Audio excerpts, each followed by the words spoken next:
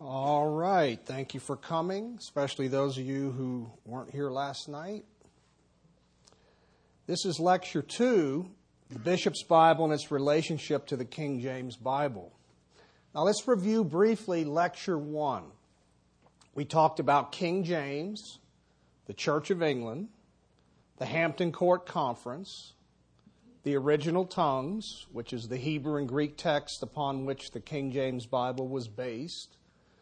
We looked at most of the former translations. Those are the earlier English Bibles upon which the King James Bible was also based. And we looked especially at the work and influence of William Tyndale. Now, the main thing you need to remember from Lecture 1 is how the Authorized Version is both a translation and a revision. Lecture 2 covers the Bishop's Bible and its relationship to the King James Bible, as well as other English Bibles before the King James Bible that are not listed in the rules given to the translators. Now, you may remember this from last night. This is the translator's rules manuscript. And I pointed out that there are two rules that relate to the Bishop's Bible. That would be Rule 1 and Rule 14. And here they are again. Now, some say the King James translators didn't follow the rules, and the King James Bible is not based on the Bishop's Bible. Well, they're wrong. They don't know what they're talking about. And I'll prove that tonight. Now, let's take a closer look at the Bishop's Bible. Here's the title page from the first edition, 1568. There's no dedication to Queen Elizabeth, but her image appears on the title page. There were 18 editions of the Bishop's Bible. The last one was 1602. Plus, there were many separate printings of just the New Testament. The second edition, in 1569, had the Old Testament revised. The third edition, 1572, had the New Testament revised. Other editions have slight variations from each other. The 1572 edition has a parallel Psalter. It has the familiar text of Psalms from the Great Bible printed in parallel columns with the text of the Bishop's Bible. The Great Bible Psalms were familiar because of their appearance in the Church of England's Book of Common Prayer, which is their order of liturgical worship that they followed in the church services. All later editions of the Bishop's Bible, except the 1585 edition, have the prayer book version of the Psalms substituted for the Bishop's Bible version of the Psalms, instead of both versions in parallel columns. Now, the first edition of the Bishop's Bible begins with 46 pages of preliminary material, including an almanac, a lectionary, a calendar, a genealogy, and various tables. Most of this material is not found in later editions. However, there are three things I want to point out that are found in most later editions. The preface. There's a 6-page preface to the Bishop's Bible, and then there's also a 1-page preface to the New Testament. There's also a prologue. The first edition of the Bishop's Bible, and many editions afterward, included Cranmer's prologue from the Great Bible. And I talked about that last night. And then number 3, the table of contents. And you'll notice the Bible is divided into 5 parts. Now, each of these parts had its own title page. In the center, you have the general title page. And then the second title page was Joshua through Job. Then you had a page for Psalms through Malachi. Then you had a title page for the Apocrypha. And then finally, a title page for the New Testament. So each section had its own title page and its own pagination. All right, here's the first rules that were given to the Bishop's translators and the King James translators. And the one on top is given to the Bishop's Bible translators. The one on the bottom I've already pointed out to you. And if you notice the phrase in the first paragraph, which has to do with the Bishop's translators, it says the common English translation used in the churches. That was the Great Bible. So the Bishop's Bible was based on the Great Bible. But you should remember from yesterday that the Great Bible was based on the Matthew Bible, which was based on the Tyndale Bible. All English Bibles, up to and including the King James Bible, go ultimately back to Tyndale. All right, here is Matthew Parker, 1504 to 1575. He was the overseer of the Bishop's Bible. He was educated at Cambridge. He became a chaplain to Anne Boleyn, Henry VIII's second wife, and then chaplain to Henry VIII. He became an administrator at Cambridge. He favored the Reformation. He was the Archbishop of Canterbury from 1559 until his death.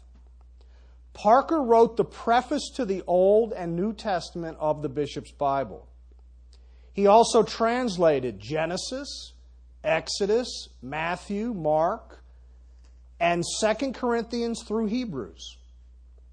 He assigned the rest of the biblical books mainly to bishops in the Church of England.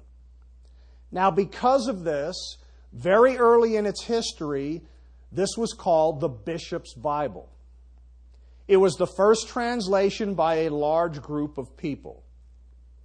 Most of the time, the initials of the translators were appended to the end of the book or books they translated.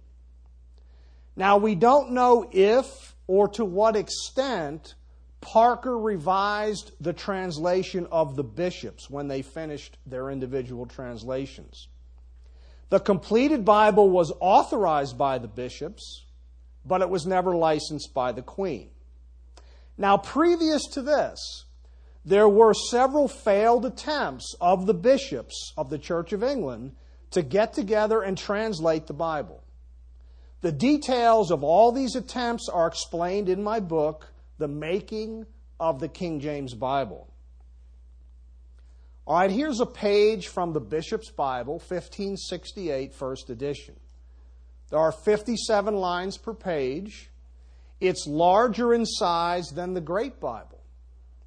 The text is in black letter with square brackets around words instead of italics to indicate that they are not actually found in the original languages. There are contents at the head of each chapter. Now, like the Geneva Bible, the chapters are divided into verses, and each verse begins on a new line. The first edition of the Bishop's Bible also contains over 100 engravings, portraits, and maps. And it has notes and references in the margins. Here are some phrases first found in the Bishop's Bible. Some of the very familiar phrases in the Authorized Version actually first appeared in the Bishop's Bible. So, the Bishop's Bible is the last of the early English versions mentioned in Rule 14. Now let's look at something interesting related to those versions. Pretty interesting, huh? That's a joke. You can laugh at that. All right, first of all, we looked at Tyndale. Number 2, we looked at Coverdale. Number 3, we looked at the Matthew Bible. Number 4, we looked at the Great Bible. Number 5, we looked at the Geneva Bible.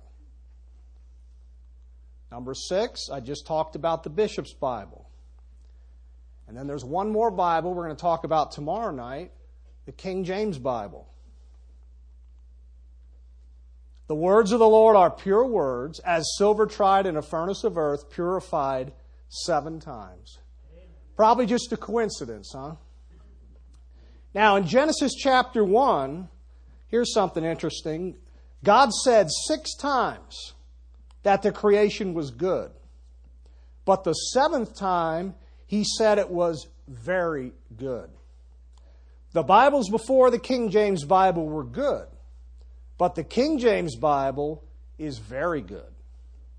Now, before looking at the relationship between the Bishop's Bible and the Authorized Version, there are 5 other English Bibles before the King James Bible that we need to look at.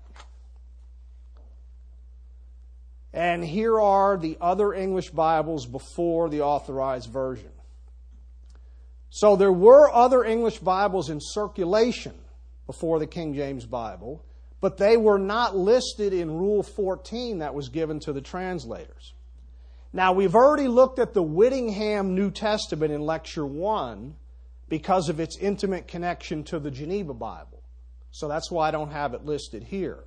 We will now look at these other Bibles and then the relationship of the Bishop's Bible to the King James Bible. It should be apparent why these Bibles were not included in the list in Rule 14. Now, all of these Bibles but the Taverner Bible relate in some way to Latin. Until it was supplanted by English beginning after 1600, the language of religion, science, and scholarship for over 1,000 years was Latin. The Bible of the Roman Catholic Church during this time was the Latin Vulgate. And here are a couple pages from the Latin Vulgate.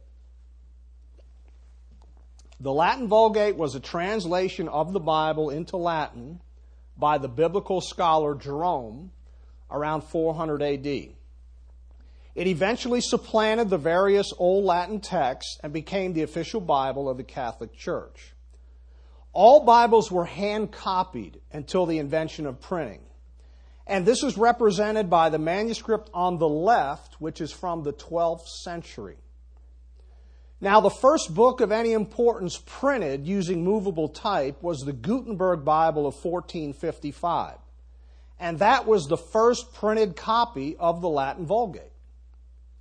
Other printings followed. The Clementine Latin Vulgate of 1592, which was commissioned by Pope Clement VIII, was the official and authoritative printed Bible of the Catholic Church until 1979. The page on the right is from the Old Testament of that Latin Vulgate. Now, after the invention of printing, numerous other translations of the Bible from Hebrew and Greek into Latin were undertaken by both Catholic and Protestant scholars. Now let's look at the 5 other Bibles before the Authorized Version. Here's John Wycliffe, 1324 to 1384. He was an Oxford theologian, an administrator, and a reformer. He's called the Morning Star of the Reformation. He was a prolific writer. He was known outside of England, which is very unusual for that period of time. He criticized clergy privilege, church corruption, the papacy, and the Mass. He advocated that people should have access to the Scripture in their own language, the vernacular. He was expelled from his position at Oxford. After his death, his writings were declared heretical. His books were burned. His body was dug up in 1428, and his bones were burned, and his ashes thrown into a river. Wycliffe is identified with the English translation of the Bible that bears his name, but we just don't know how much he actively participated in the work. The translation was certainly done by men close to him and inspired by him. It is now almost certain that Nicholas Hertford and John Trevisa were 2 of the translators. Hertford's name appears on 2 manuscripts of the Wycliffe Bible. Trevisa is mentioned by the King James translators in their preface as translating the Bible into English. Wycliffe is not. The Constitutions of Oxford in 1407 forbid anyone to translate any text of Scripture into English without permission or read any such writing composed in the time of Wycliffe or since without permission. These constitutions were in force during the time of Tyndale. Now here's a page from the Wycliffe Bible. Remember, printing did not begin in England until 1476. All Wycliffe Bibles were hand copied. You have an early version beginning around 1382. It's very literal. The English follows the Latin syntax. Then you have a later version beginning around 1388. It has more simplified and polished English. There is no original manuscript of either of these. There are about 250 copies of the Wycliffe Bible manuscripts, and that's actually more than any other Middle English text. There are 20 whole Bibles. There are 90 complete New Testaments. There are some single books of the Bible. Now, the Wycliffe Bible was translated from Latin, not Greek and Hebrew. About 80% of the manuscripts are of the later version. There's also some variations in manuscripts. There's more variation in manuscripts of the early version than the later version. Some manuscripts are mixed with readings from the early and later Wycliffe Bibles. Some manuscripts are illuminated, like here, from the end of Luke and the beginning of John. Some manuscripts just had plain text. Remember, they're hand copied, so they could be customized. Now, there are some phrases in the King James Bible that are supposedly from Wycliffe. And these come mainly through the earlier English versions. The New Testament of the later Wycliffe version was not actually printed until 1731. The New Testament of the early version was not printed until 1848. The first printing of both versions of the complete Bible was done in 1850. Now, here's a picture you should recognize from last night. This is Miles Coverdale. He was the translator of the Coverdale Bible, but he was also the reviser of the Great Bible, and he helped to translate the Geneva Bible. But what I want to tell you about tonight is he was also the translator of one other New Testament. All right, here are some title pages from the Coverdale Latin-English Diglott New Testament. 1538 is when they were all published. 3 editions. The New Testament appears in Latin and English in parallel columns. These images are not found in any book on the history of the English Bible. You saw it here first at Grace Baptist Church. Now here's a page from the 3rd edition of the Coverdale Latin-English Diglott. The Latin text is printed in the inside column in Roman type. The English text is printed in the outside column in black letter. The English text differs from the text in the Coverdale Bible. It more closely follows the Latin. There are no prologues or notes, just scripture references in the margin. All right, then we have the Taverner Bible, 1539. Here's the title page. Richard Taverner, 1505 to 1575, was educated at Oxford and Cambridge. He studied law. He briefly served in Parliament and was a justice of the peace and a sheriff. But he did have a reputation as a competent Greek scholar. And here's a page from the Taverner 1539 Bible. It was a revision of Matthew's Bible. It had a dedication to Henry VIII, but it really had no direct influence on the King James Bible. All right, let's go to France. Now, find Paris and note the town of Douai up near the top of the map. And then note the town of Reims, which is northeast of Paris. The first English Catholic Bible is called the Douay-Rheims Bible. Here is the title page of the Rheims New Testament, 1582. Now, in 1568, there was an English Catholic seminary founded in Douay, France. It was associated with the University of Douay. Many Englishmen had left England after the death of the Catholic Queen Mary and the accession to the throne of the Protestant Queen Elizabeth. Church and state.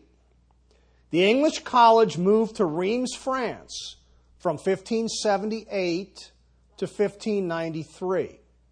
The New Testament was published in 1582. It was translated out of the authentical Latin, which is a reference to the Latin Vulgate. The main translator was Gregory Martin, an Oxford-educated scholar.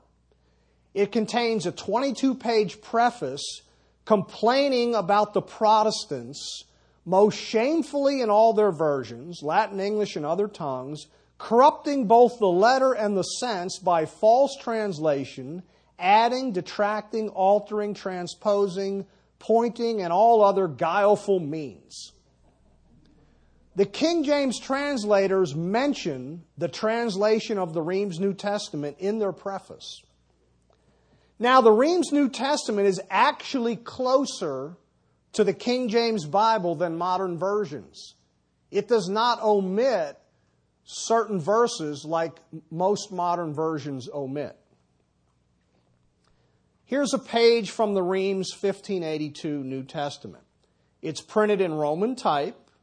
It has notes in the outer margins. The text is in paragraphs with verse numbers in the inner margins. It has annotations at the end of most chapters, pointing out supposed corruptions in Protestant translations, and also notes defending Catholicism. Other editions appeared in 1600, 1621, 1633, and 1738. It was revised in 1749. Now, before looking at the companion Old Testament translation, we need to briefly look at a man named William Fulke. He lived 1538 to 1589. He was a Protestant preacher and polemicist, educated at Cambridge. He studied law, became a professor at Cambridge, and then an administrator at Cambridge. He was the first Englishman during the Tudor period to write a formal attack on astrology. He wrote various anti-Catholic works. He strongly opposed Gregory Martin and the Rheims New Testament. And here is his work known as the Confutation of the Rheims New Testament. Here's the title page. His work was published in 1589, the year of his death. And what he did in this work is he replied to the numerous end-of-chapter annotations found in the Rheims New Testament of 1582. This is a work of over 1,000 pages. It was dedicated to Queen Elizabeth. It has a long preface attacking the Roman Catholic Church. Other editions were published in 1601, 1617, and 1633. Now, here is a page from his Confutation of the Rheims New Testament. The Rheims New Testament appears in Roman type on the left side, and the Bishop's New Testament in italic type on the right side. After each parallel chapter are reproduced the annotations of the Rheims and the confutations of Fulke. People became familiar with the Rheims New Testament because of this work. His confutations alone were published separately in 1834 as Confutation of the Rhemish Testament. All right, now we come to the Douay Old Testament. Here are the title pages, 1609 and 1610. Now, the Old Testament of the English Catholic Bible was translated after the New Testament, but it was not printed until 1609 and 1610, after the English College in France moved back to Douay from Reims. Again, the main translator was Gregory Martin. Volume 1 is Genesis through Job, put out in 1609. Volume 2 is Psalms through 2nd Maccabees, plus the Catholic Apocrypha. That was 1610. Now, our Old Testament in our Bible ends at Malachi. The Apocrypha refers to other writings in the Bible that are not part of the canon of Scripture. All early English Bibles included the Apocrypha, but it was between the Old and New Testaments. The Catholic Latin Vulgate and the Catholic English Old Testament included books of the Apocrypha interspersed among the Old Testament books, plus Catholic Apocrypha that the Roman Catholics did not consider to be Scripture after the Old Testament. Now, the treatment of the Apocrypha by the King James translators was unique. And I have a whole chapter on this in my book, King James, His Bible, and its translators. Here's a page from the Douay Old Testament. Like the New Testament, it's printed in Roman type. It has notes in the outer margins. The text is in paragraphs with verse numbers in the inner margins. Unlike the New Testament, it only has annotations at the end of some chapters. It was reprinted in 1635. It was revised in 1750. It was not published in one volume with the Reims New Testament until 1764. Now we can return to the Bishop's Bible for the rest of the lecture. Here is the Bishop's Bible 1602 title page. The Authorized Version of 1611 was based on the last edition of the Bishop's Bible published in 1602. This is the official connecting link between the Authorized Version and the previous English versions. Now, there are 6 direct connections between the Bishop's Bible and the King James Bible. And here are the 6 direct connections: the translator's rules, Barker's bill, Samuel Ward's notebook, manuscript 98, the Bodleian Bishop's Bible, and internal evidence. So let's look at each one of these connections. All right, direct connection 1 is the translator's rules manuscript. You will remember that the Bishop's Bible is mentioned in Rule 1 and Rule 14. It is the basis of the King James Bible. All right, the second direct connection is Barker's bill. Now, Robert Barker, he lived 1570 to 1645. He was the printer of the Authorized Version. He was the official king's printer. He was the son of Christopher Barker, who was Queen Elizabeth's official printer. Barker was plagued by financial difficulties and involved in litigation. He actually spent the last 10 years of his life in debtor's prison. Through his descendants, the Barker name continued to be seen on Bibles until 1680. Now, Barker supplied 40 large church Bibles for the translators. We know this because he submitted a bill to the king, and the bill is dated May 10th, 1605. These church Bibles would have been copies of the 1602 Bishop's Bible. They were unbound sheets.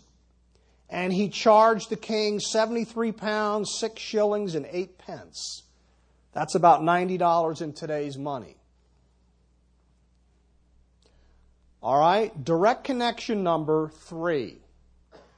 Here's a picture of a man named Samuel Ward. He lived 1572 to 1643. He was the youngest of the King James translators. He was educated at and became a minister at Cambridge colleges. He was a preacher, a scholar, and a moderate Puritan. He became one of King James's chaplains. Extant is his diary written during the years 1595 to 1599. It shows a man concerned about gluttony, pride, weariness in God's service, and inattention to sermons. Sounds like a diary of a Christian in 2016. Now, Ward was one of the translators of the Apocrypha. But something else he wrote is our third direct connection. And I also want to say that Ward's name will come up again in Lecture 3 in connection with two other things related to the King James Bible. All right, here is a picture of Sydney, not Ohio, but Sydney Sussex College in Cambridge. Samuel Ward was made the master of Sydney Sussex College, Cambridge, in 1610. He's buried in the college chapel. Now, while doing research on Ward in the archives of the college in 2014, Jeffrey Allen Miller, assistant professor of English at Montclair University in New Jersey, made a profound discovery about Ward that relates to the King James Bible. Here is Samuel Ward's notebook. Professor Miller discovered in the archives of Sydney Sussex College one of Samuel Ward's notebooks. It is 70 small pages. It contains the earliest known draft of any part of the King James Bible. For centuries, Ward's papers in the college lay uncatalogued. They were not cataloged until 1985. The notebook was cataloged as Manuscript Ward B, and it was described as a verse-by-verse biblical commentary with Greek word studies and some Hebrew notes. Ward's notebook contains notes on the complete apocryphal book of 1st Esdras, 9 chapters, and that's the first book in the Apocrypha.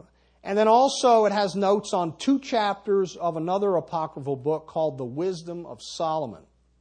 It has to be dated during the period from 1604 to 1608.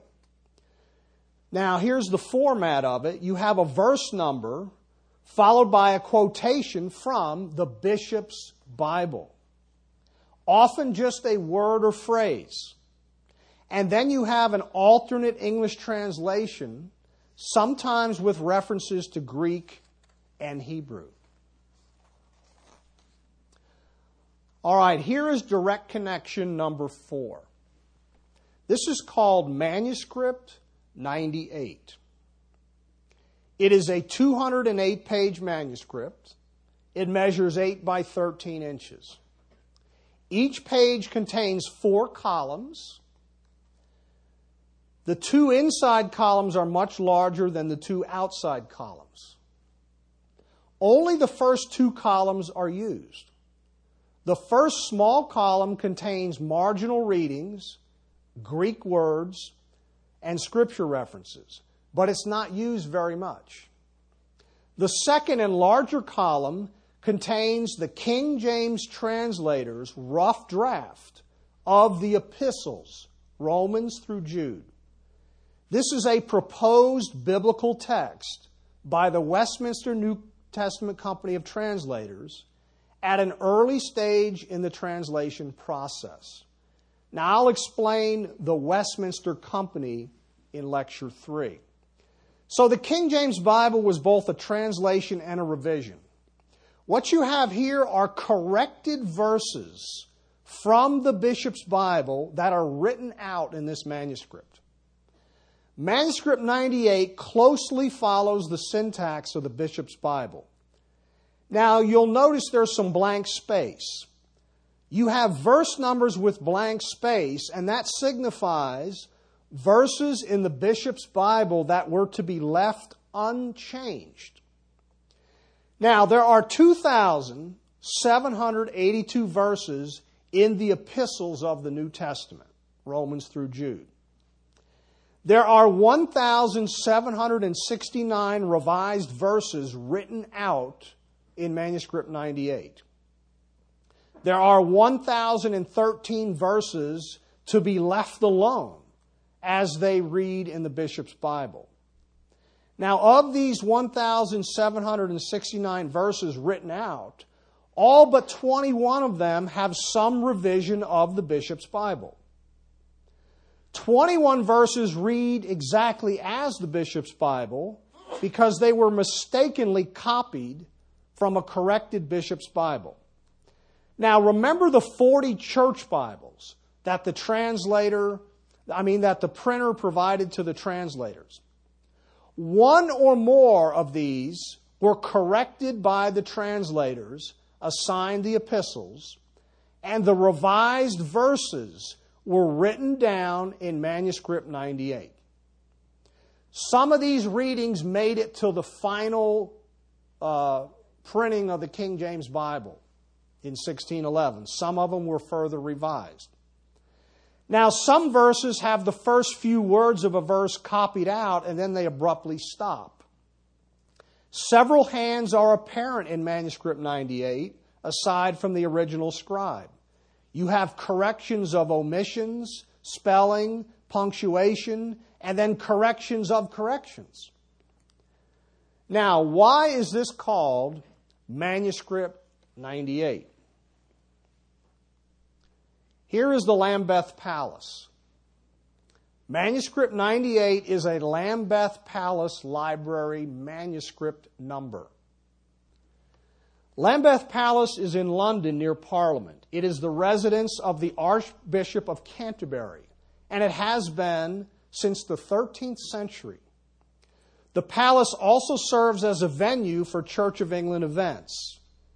It is home of the Lambeth Palace Library, which is the historic library and record office of the Archbishops of Canterbury, and the principal repository of the documentary history of the Church of England. Its collections have been freely available for research since 1610.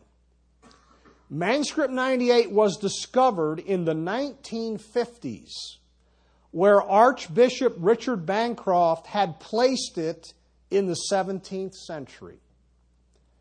Edwin Willoughby first recognized its significance after being shown this manuscript during a trip to England in the 1950s. He mentions manuscript 98 in his 1956 book, The Making of the King James Bible. Now, this is a small book. It's a rare book. It's not widely circulated. It's relatively unknown. The reason we know about manuscript 98 is because of the work of a man named Ward Allen. And here is Ward Allen, my mentor. He's now 93 years old. He's a retired professor of English from Auburn University in Auburn, Alabama. He is the author of 3 very scholarly books on the history and text of the King James Bible. He is the world's leading authority on the subject. He's also a competent Greek scholar. I've spent many hours at his home when he lived in Auburn, discussing with him the history of the King James Bible and the translators. Dr. Allen read about manuscript 98 in Edwin Willoughby's book, and then he spent years analyzing the manuscript. And here is Ward Allen's book on manuscript 98. In 1977, he published the results of his analysis of manuscript 98 along with a transcription of the manuscript. It's called Translating the New Testament Epistles, 1604 to 1611, a manuscript from King James's Westminster Company. Again, this is a rare book. It's not widely circulated. It's relatively unknown. we would not know anything about Manuscript 98 without Dr. Allen's pioneering and painstaking work. I have Dr. Allen's copy of Manuscript 98. All right, direct connection number 5.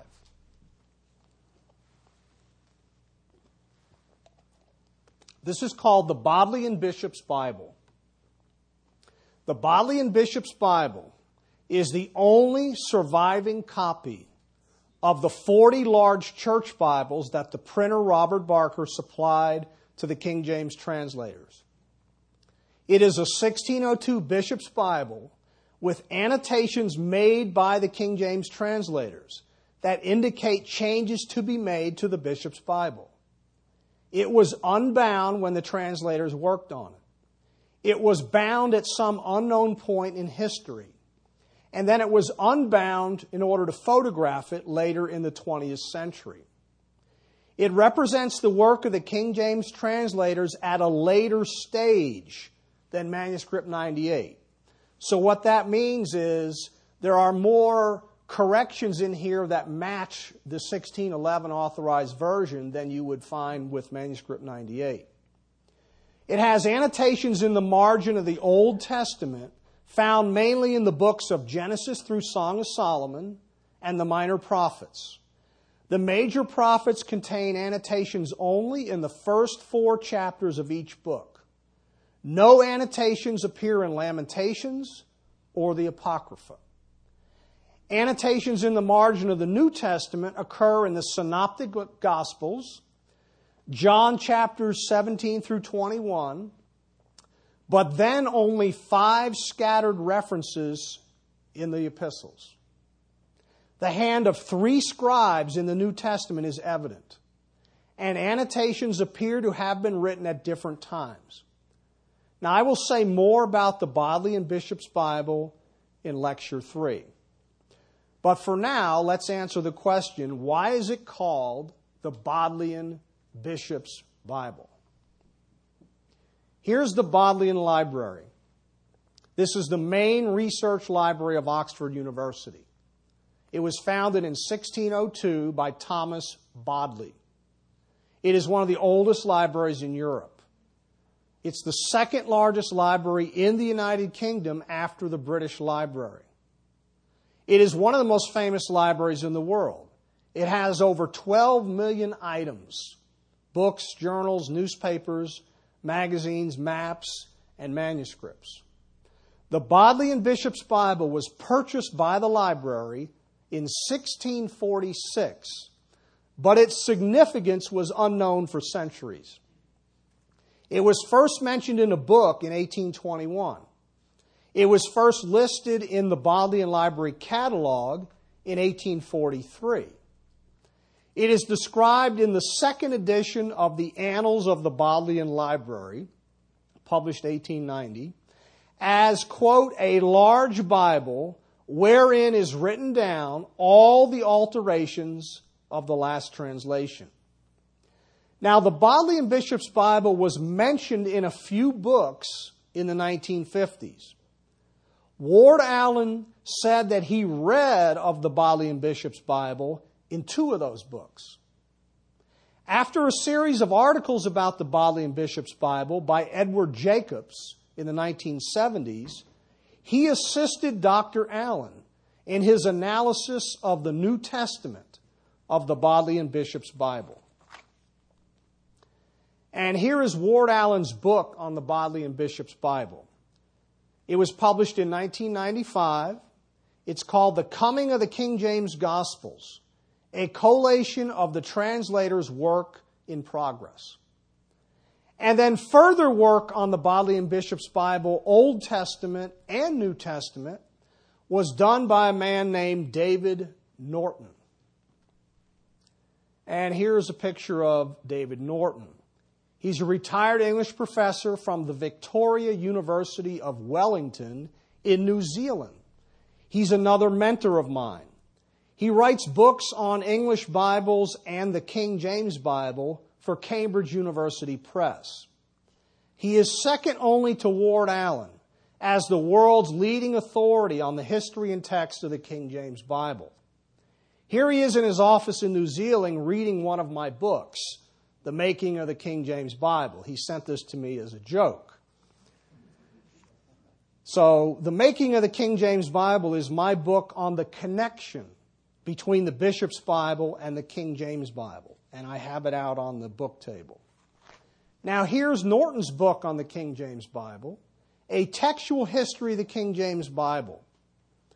It contains, among other things, his research on the Bodleian Bishop's Bible.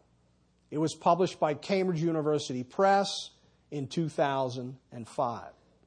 And here's what I call the Three Stooges. This picture was taken in 2011 in Lexington, Kentucky, and it's the only time that the three of us were ever together in the same place. Now, we are three completely different individuals. I think you can pick out who's Ward Allen. He's 93 now. I think you can recognize me, so that leaves the tall guy as David Norton. So even though we're different individuals, we have something very significant in common. We have devoted the better part of our lives to researching, studying, and writing about the history and text of the King James Bible. All right, direct connection number 6.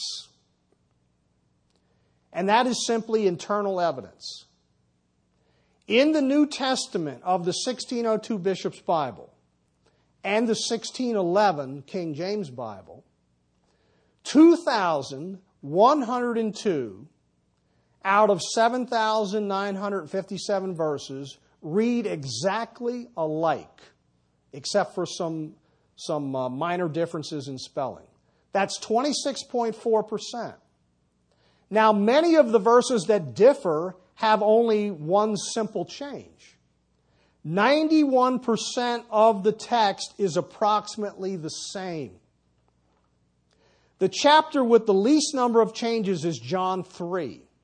Only 10 verses out of the 36 verses in John 3 were changed in the King James Bible from the Bishop's Bible. One place in Luke, you'll find 12 verses in a row that read exactly the same in the Authorized Version as they do in the 1602 Bishop's Bible. So those are the 6 direct connections between the Bishop's Bible and the Authorized Version. Now, here's a list of all the facsimile editions and copies of Bibles and manuscripts that I have on display for you tonight. This is totally different than what we had last night. I have a copy I've put together of the Bishop's Bible, 1568 first edition and 1602 last edition. I have a copy of Manuscript 98 that belonged to Ward Allen. This is the first rough draft of the King James translators on the epistles.